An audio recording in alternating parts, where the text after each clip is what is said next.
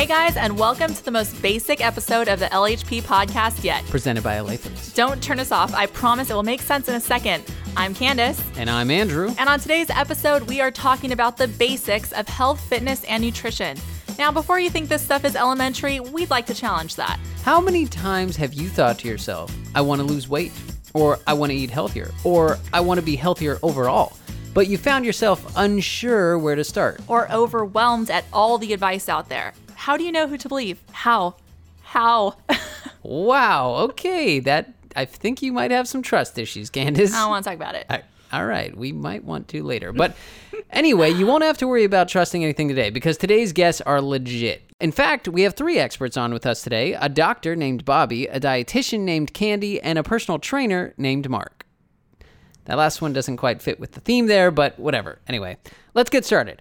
Our first guest on the show today is Dr. Bobby Davari. He specializes in family medicine with Kaiser Permanente of Orange County, and he's here to help us understand some of the basics when it comes to general health. So, first of all, welcome to the show, Dr. Davari. Thanks for having me. Let's start off with pretty much the most basic question I could think to ask, which is, how do doctors determine if a person is healthy or not? So, boy, that's actually a tough question. Right. It seems so basic, simple, but yeah.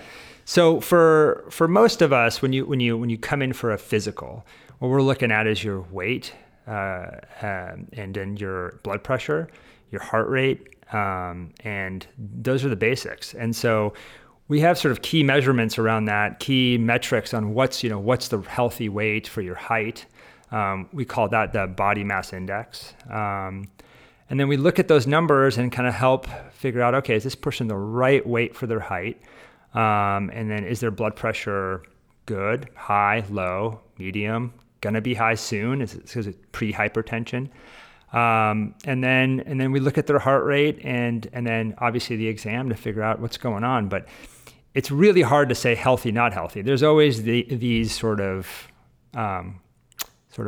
gradations of health, right? So, but really the basics are, are you a healthy weight for your height? And then is your blood pressure high or low, or is your heart rate too high or too low? And those numbers, your listeners don't have to know per se, but their doctor can tell them about where they're at in a visit, Just an interesting side thing on BMI. Is that, how accurate is that as an indicator? Because I feel like if you're someone that's like in great shape and you have a lot of muscle on you, you're going to have a high BMI, but that'll put you technically into an obese category. So is that like like you kind of have to assess the individual in other ways and then go to BMI, or? Yeah, that's a good point. So that's why it's just not exactly, it doesn't quite fit like a perfect black and white definition. Okay. There's lots of shades of gray. And so, yeah, we definitely have to account for that. So you'll have someone who's, very muscular, their BMI will appear really high, but those are pretty obvious. Then you can kind of tell. You throw out BMI for those people. Yeah, right. You don't really count on the BMI so much. And then in those cases, though, you could still be cognizant of the blood pressure and the heart rate. That's still important. So if you have someone who's very muscular, but their blood pressure is super high and their heart rate's super high, you only get so many heartbeats per lifetime. So you want to keep that heart rate lower, and you'll see people that do enough cardio that their heart rate will be low. So I don't recommend patients go and just do weights and nothing else. You gotta hit the cardio machines. You always go to the gym and you see all the guys are at the weights and the women are at the cardio machines. It's like, no, everyone should do really both. So it's interesting because I heard you talk about blood pressure a lot, but when it comes to blood sugar, what should our listeners know about maintaining that and keeping it in check so they can help it from spiking? Yeah, so for like the general person who doesn't have diabetes, they don't really have to worry about their blood sugar per se. We only want patients to measure their blood sugars if they're diabetic and on insulin. So generally, you shouldn't have to worry about that as long as you're maintaining a good body weight. And so if you go to your doctor and they tell you, gosh, you're overweight or obese, they can do a blood test to check for diabetes. And that's a really sensitive test. So you don't really have to worry about the actual blood sugar per se every day. You would just have to know what your body weight is and what your ideal body weight is for your height. So, for a man who's about 5'8", 5'9", around 150, 150 pounds, 155 pounds is where you need to be. That being said, if you're put on a lot of muscle, maybe it's 165. But again, it's hard to know because that muscle factor, right? Mm-hmm. But also, some people can carry more weight, so they can appear more heavy, and yet their numbers look great. So their blood sugars look great, and their blood pressure looks great, and then we don't worry about them so much. So I guess that's kind of why going to a doctor is important. Going to do your checkups, which is something I could be better at, actually. But going to do your checkups is important because your doctor gets to know you on an individual basis rather than just kind of judging you purely against a chart. They can look at you as a person in combination with the chart to make a better decision about your health. Okay. I had another question, too. I don't know if this is true, but I wanted to ask you. I heard about if your waist circumference is larger than your hip circumference, that you have a higher chance of developing obesity related diseases. Is that true? Or is that kind of like one of those myths that's out there floating about? When we were talking about this episode, she brought this up. I'm like, what? Really? I mean, it's true. Wow. But it's not something we generally measure because the weight and the BMI are good enough measures. That's just an additional measure. I have people come in and they refuse to have their weight measured because they're like, they're disappointed with that. They don't want to be that heavy. And so to then take out a tape measure and measure their belly and then their hips is kind of like too much. So what is it? It's if your hips are narrower than your waist?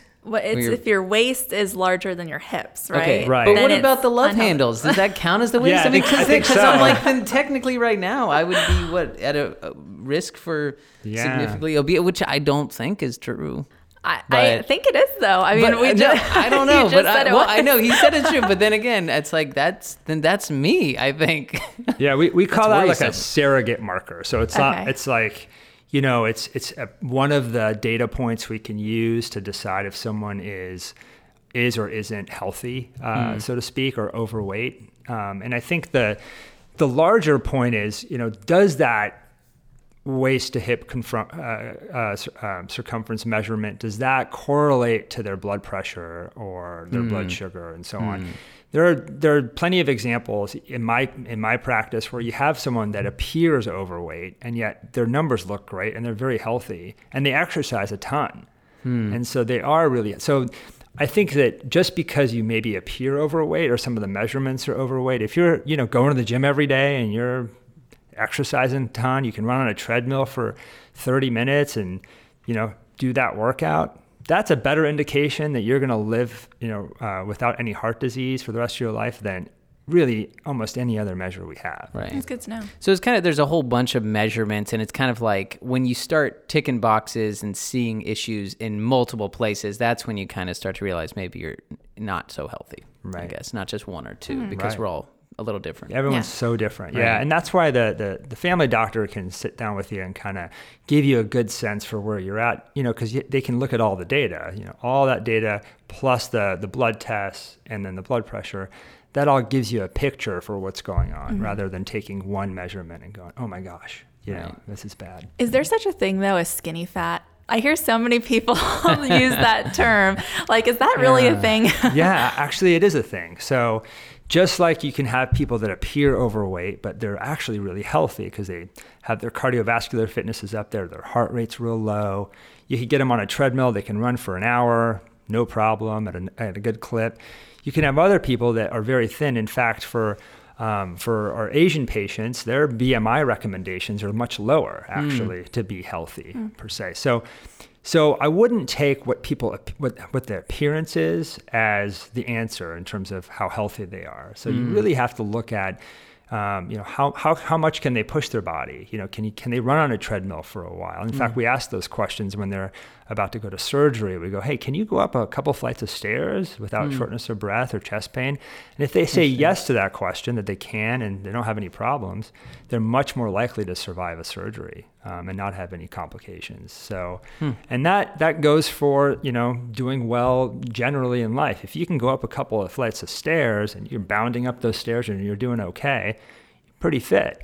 But if you're thin and you can barely get up the stairs, I don't care how thin you appear, you're going to not do well. That's so funny you bring that up. That is like the way my dad indicates health for himself. It is like, and I've never heard of this anywhere else until you just said it, but he basically judges it by like, can I still like run up those stairs 2 at a time, 1 at a time, going back? Like, I've never heard of this before, but now I'm like, wow, I'm going to have to go to him and be like, all right, Dad, a doctor literally almost said the same thing. So, guess he's healthy. Yeah, I guess so. Okay, so we can't do a basics episode without talking about fat a little bit. So fat pretty much has a bad rap. It always seems to be connotated with something negative. It's bad for you. You want to lose fat. You don't want to get fat. But does fat do some good things for you as well? I've always been under the impression that maybe it's something, I've heard that it's something, it protects your vital organs. There's a reason you have fat maybe around your belly or your midsection to protect your organs. Is that true? Yeah. So again, I think it goes back to, does the way the body appear correlate that much with how healthy you are on the inside? And the answer is not really. I mean, not really. What the best indication is if you go to a gym and you can run on a treadmill for a while, 20, 30 minutes, 10 minutes at a good clip, you're probably okay. And if you can keep doing that and make that a lifestyle where that's your routine every day, or like your dad, if he's just running up and down stairs all day long and to prove to himself that he's in shape, well, I mean, that's great, good for him. And that's more important than, whether or not there's a little bit of extra abdominal fat, that doesn't really matter so much. Right. Okay. All right. Well, as we wrap up here with you, we kind of want to know, what are a few simple, realistic things that our listeners can do right now to start improving their health? Boy, I think just like with the diet, when you say, what's the best diet, and the best diet is the one you'll actually do. And the same with a workout, the best workout's the one you'll actually do. So, if you work or live near a gym, make it part of your routine. Where on your way to work, you're stopping by in the morning. It's part of your routine. That's where you get ready for work. That's where you get your first workout in. And then maybe if you miss it in the morning, you catch it on the way home, and right. that to me is, if you make it sustainable, that's the key. I'm really not interested in having my patients, who may have, some love handles or whatever, getting them a six-pack abs. No doctor's like, oh, you got to go out and have six-pack abs. We don't say that because there's really no evidence that having six-pack abs is the answer. Right. It might be nice, but it's not really the answer in terms of your longevity. And that's the name of the game, is how can I get this person to live a long time disease-free? Mm-hmm. And the way that works is people making sustainable lifestyle changes. So if that just means, depending on where they're at in their life, if that just means if you're 80 years old and, that means taking the stairs rather than the elevator every day when you're at work, great. Or, if that means, you park at the end of the parking lot and walk in and walk out every day, that's great. The key is to make it sustainable, because if, it's hard to tell everyone to go out and lift weights, it could be yoga. Right. And so, you kind of have to meet people where they're at. So some people aren't at that stage where they want to do a heavy, workout routine. So just start moving more and you'll burn a little more. Yeah. All right. And it's additive, you start once you start getting into shape, it just adds, you start to feel better, and then you want to do more of that. So. Okay. Makes sense. Yeah. All right. Well, thank you for joining us on the podcast today. You bet. My pleasure. All right. Up next, we're going to go a little bit deeper with the subject that affects all of us because we all have to eat, and that's getting into the nutritional side of health. So joining us today to discuss the basics of nutrition is Candace Mayer. She's a registered dietitian with Kaiser Permanente of Orange County, and she's been doing this for 16 years. So we're happy to have her on the show. Welcome to the show. Thank you for having me. So starting off with the basics, we're going to talk about one of the most basic things when it comes to nutrition, which is calories. How many calories a day do you need if you want to maintain your weight, lose weight, which I'm sure a lot of listeners are interested in, or even gain weight? How many calories a day do you generally need? Well, first I'd like to say that calories are individually based. We all have what's called a basal energy expenditure, or BEE, and it's also known as basal metabolic rate. This is responsible for our daily living functions, such as respiratory rate, temperature control, breathing, all that, etc. Okay. So Just like the basic bodily functions throughout the day. And that doesn't count like actually moving yet? Very little activity. Okay, very little activity. But Okay. yeah, nothing like running or anything like that. Okay. And then for average BEE for a woman is about 1,400 calories. For a man, 1,800 calories. And then our total calorie requirement, though, is that BEE plus any physical activity that we do. So that's how you get your total, the number for your total calories you need. So can that vary pretty drastically depending on what you do for a living day in and day out? Definitely. So if you're, in front of a desk typing for 8 hours a day, hardly moving, it's a sedentary lifestyle. So you're going to be burning a lot less calories versus maybe a construction worker dealing with heavy things and lifting up everything. So... Well, when it comes to weight loss, though, just jumping back a little bit, can you eat whatever you want as long as you stay within your caloric intake? Or do you really have to stick to like the healthier foods? I mean, technically, you can eat whatever you want if you're sticking within a certain calorie range for weight loss. Say, for example, you can eat 6 donuts if you're trying to maintain 1,500 calories. But is that okay? I would say no. I mean, there's a lot of good things you get from healthy food. Satiety, nutrients, important micronutrients, and fiber that all help with maintaining health and weight loss. Okay. So how much does it really matter to cut out like soda and fruit juices and alcohol when it comes to weight loss and dieting? First of all, I would like to say that obesity and overweight are the second leading cause of preventable death in the U.S. Obesity epidemic is responsible for 300,000 deaths per year. Wow. So, with that being said, let's take a look at a can of soda. Has 40 grams of sugar for just one can of soda. An 8-ounce fruit juice, 100% fruit juice, is about 25 to 30 grams of sugar. And then a so-called fruit drink that may only have 10% juice, same thing, about 25 to 30 grams of sugar. But a lot of those are actually double servings. So you're getting more closer to 60 grams of sugar per one container. And the average American is consuming what they say more than double the recommended amount of calories coming from sugar. So they only recommend 150 calories coming from actual sugar. And if you do the math, it's basically 4 calories per 1 gram of sugar or carbohydrates or protein. So it's about the same. Okay. But so you kind of multiply the grams by 4, and that's kind of your how many calories are coming from that. Right. Okay. And we definitely want to aim to get, more nutritious foods, from complex carbs and the protein.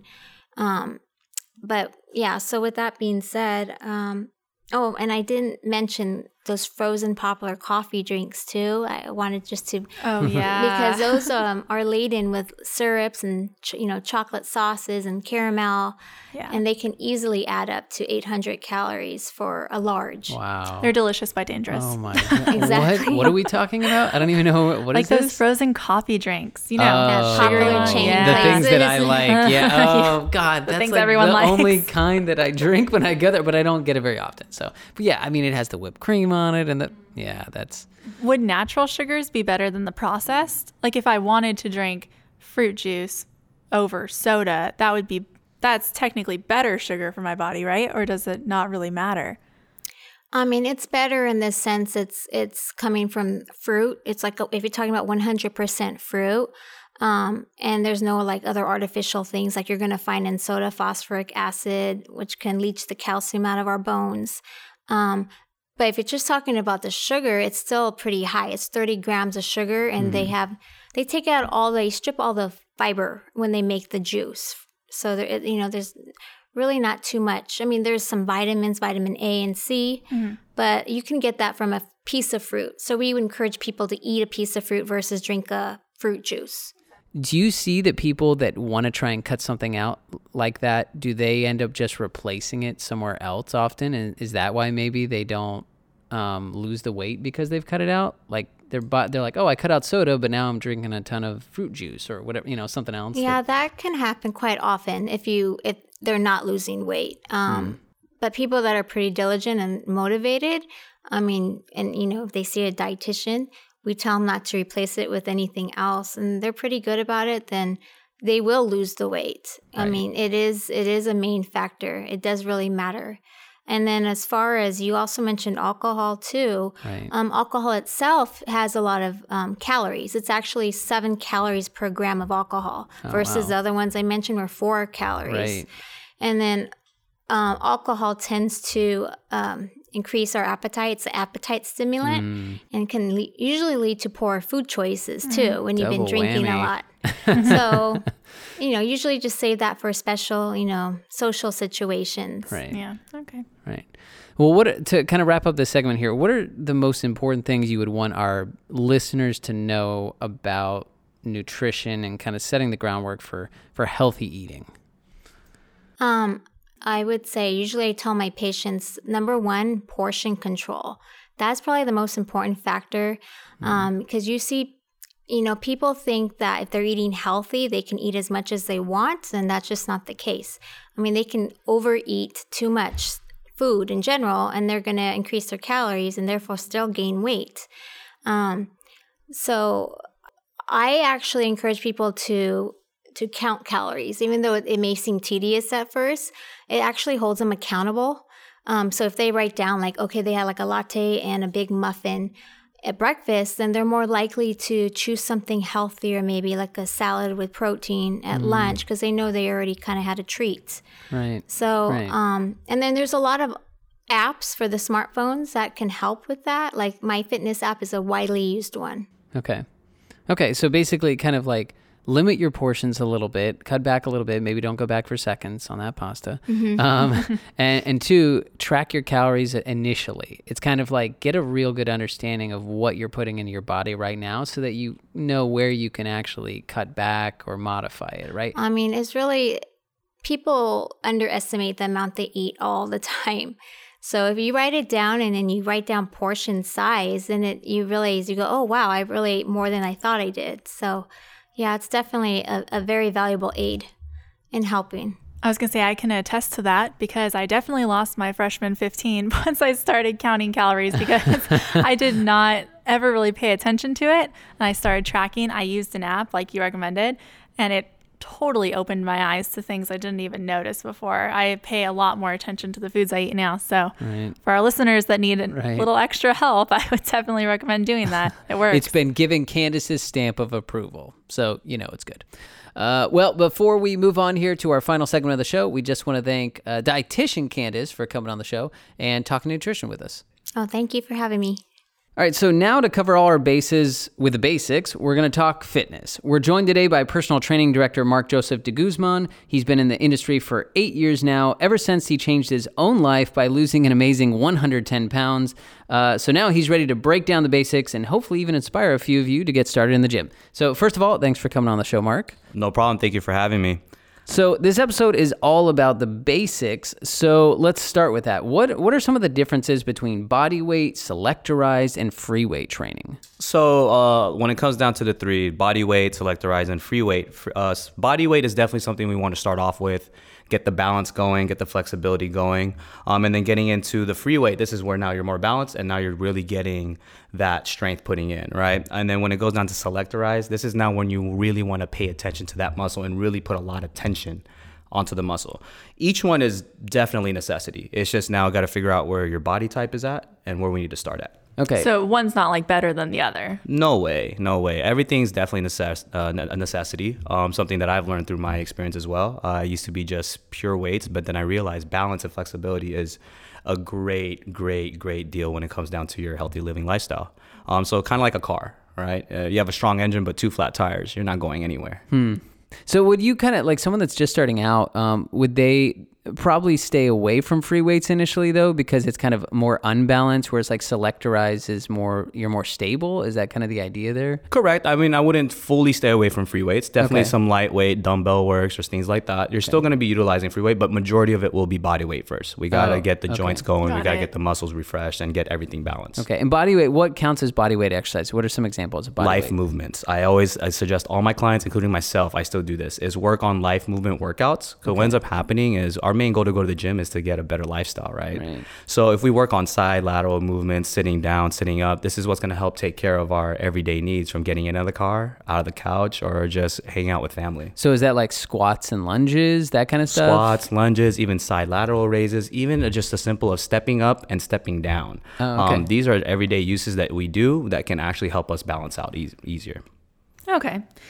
So if you're somebody who loves cardio but hates strength training, or opposite, can you still get results by just sticking to one, or do you need to have both? Here's my thing. I mean, you will still get results, but probably not to the results that everyone aims to get when they come to the gym. Okay. Both are very necessity. There's 3 parts to a fat cell. I know I'm getting probably a little bit ahead of it, but you got 3 parts. 30% takes care of your cardio, and the other 70% is coming from your strength training through the repair process. So this would be getting a little bit more into it, but yeah, both are necessary. When one takes care of one, you can actually put your body to great danger by leading the other one out. Okay. Oh, okay. So I want to get back to that fat thing for a second. So are you saying like that your cardio only burns 33% of the fat cell? Correct. Okay. So when a lot of people try to come into the gym, of course, it's the easiest thing to do. It's 30% of the gym, and on top of that, you don't have to require that much knowledge. Unfortunately, you do too much of it, it could lower your muscle. In this case, you're now trapping 70% of your fat. And also on top of that, you're putting your joints in great danger now. So we want to make sure we have a great balance. It goes back to balance, guys. So you have to have a good balance between cardio and the weightlifting for the repair process, so you can fully shrink down that fat cell. I used to be one of those people where I would only stick to, treadmills. I was so afraid to try anything else. And I've gotten into strength training more within the past year, and I've noticed a difference that it really does make. Yeah, no, I'm with you the same way. Like just cardio pretty much most of the time for a while, and then decided I was like, all right, I'm just going to go up and I'm just going to start doing some weights into that. And yeah, a big difference. Surprising. So that kind of makes sense now, like hearing that with the 33%, like if you're only targeting 33% of fat and that's your goal to lose it, like it's going to take you a lot longer to do that, so you kind of need to add in the other stuff. Okay. And I was going to say, you kind of mentioned that some people stick with cardio because they don't know where to begin with weight. So if someone doesn't know where to start with strength training or weight training, who should they approach? Definitely approach any of the fitness experts inside the gym. They can give you the normal life movements. They can put you through a fitness assessment so you can see where your imbalances are at. What I always let a lot of my new members and my clients know is figure out the assessment first, figure out the imbalance. And if you actually go forward in targeting that imbalance, you will feel your balance go up. And that will create some power in the long run, if anything. The strength we're trying to build, it necessarily isn't muscle, guys. It's just being able to be more balanced. Okay. You mentioned the assessment. I kind of want to, so the clubs offer an assessment complimentary for any member that signs up. What's involved in an assessment? And how do people get an assessment? So first, definitely find the nearest trainer or a fitness coach or the fitness expert. And the fitness is basically an entail of figuring out exactly where your cardiovascularity is at. All right, where your bottom half strength, your lower body strength, core strength, and your upper body strength. Also, the flexibility. Once we figure all that out, that'll actually help customize now the game plan moving forward, basically like a GPS tracker to your goal in a sense. Okay, kind of creating a baseline of like, hey, where you're starting at. That way, when you get to where you go and you can look back and see the progress you made. Correct, and also figure out exactly what you have to do too. Moving forward. Okay. Yeah. Getting instead of going forward and just getting on the treadmill, of course, or because of the lack of knowing what to do in the gym. Once you know exactly what you want to target, it gives you more confidence to go and gives you more motivation to get going. We actually do see about 40% to 50% of people that go through the assessment. We see them more often inside the gym. Yeah, because they kind of have a game plan then at that point. Correct. Okay. Yes. Well, speaking of game plans, how many in general for new members or people that are just showing up to the gym, how many times a week should our listeners aim to work out, and about how long each time they go in? I always let everyone know is to come in at least 2 to 3 days a week. Okay. Find 2 to 3 days a week that's doable, and make sure that you just stick to it. That's a habit that you have to build in. Okay, so build that habit. And how long is it? Do you have to spend 2 hours in the gym, or like 20 minutes, or how long? No, I mean, during my weight loss, I know you talked about that. Right. It only requires about 45 minutes to an hour a day. Okay. Anything past that, in reality, you're just overworking your body now. So you want to make sure you keep our joints safe as well, and not run into a tennis elbow or tendonitis in the long run. Okay, well that's nice to hear actually, because I think an hour is probably more doable than like 2 or 3. So I kind of like speaking to the opposite side. I mean, rest days days are just as important because you don't want to overexert your body. So how often, how many rest days should someone give themselves? And kind of when you do have a rest day, are you supposed to still be keeping active in some way? What are some things or some ways, I guess, you could keep active on rest days?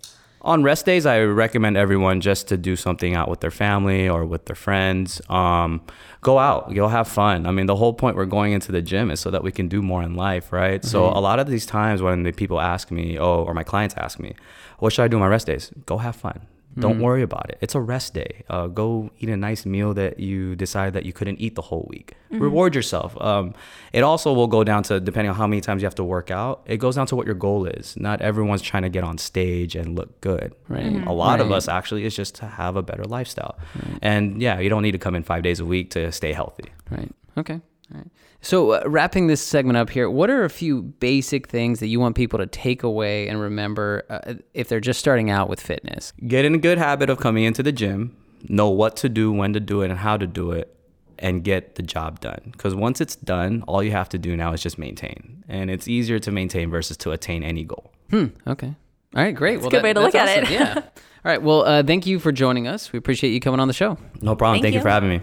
Well, thanks to all of our guests for being on the show with us today. Yes, thank you so much. I think this might be our most helpful episode yet. It may have been, especially for people that are new. Yeah, for the newbies out there. All right, if you want more awesome advice or you just really like the sound of my voice and Candace's voice. Hey there. I don't know why I went deep for Candace there. Subscribe to the podcast on any of the major podcast streaming channels. And Andrew, can I tell them? Can I tell them? Tell them what? Okay, so we are having our first ever LHP giveaway. Oh, that's right. Yeah, Yes. I totally forgot we were doing that. Yep. Tag us on Instagram, Twitter, or Facebook. Use the hashtag Living Healthy Podcast and let us know what you like about us because it helps inflate our egos. It one. really does. And you could be randomly selected to win an LA Fitness goodie bag.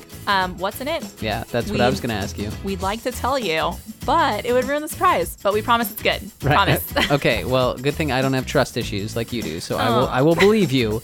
And until next time, I'm Andrew. And I'm Candace. And we look forward to seeing you in the gym and talking to you again soon. Oh, gosh. Okay. Oh my God, I love that so much. Jeez. I don't know if we can keep that, but...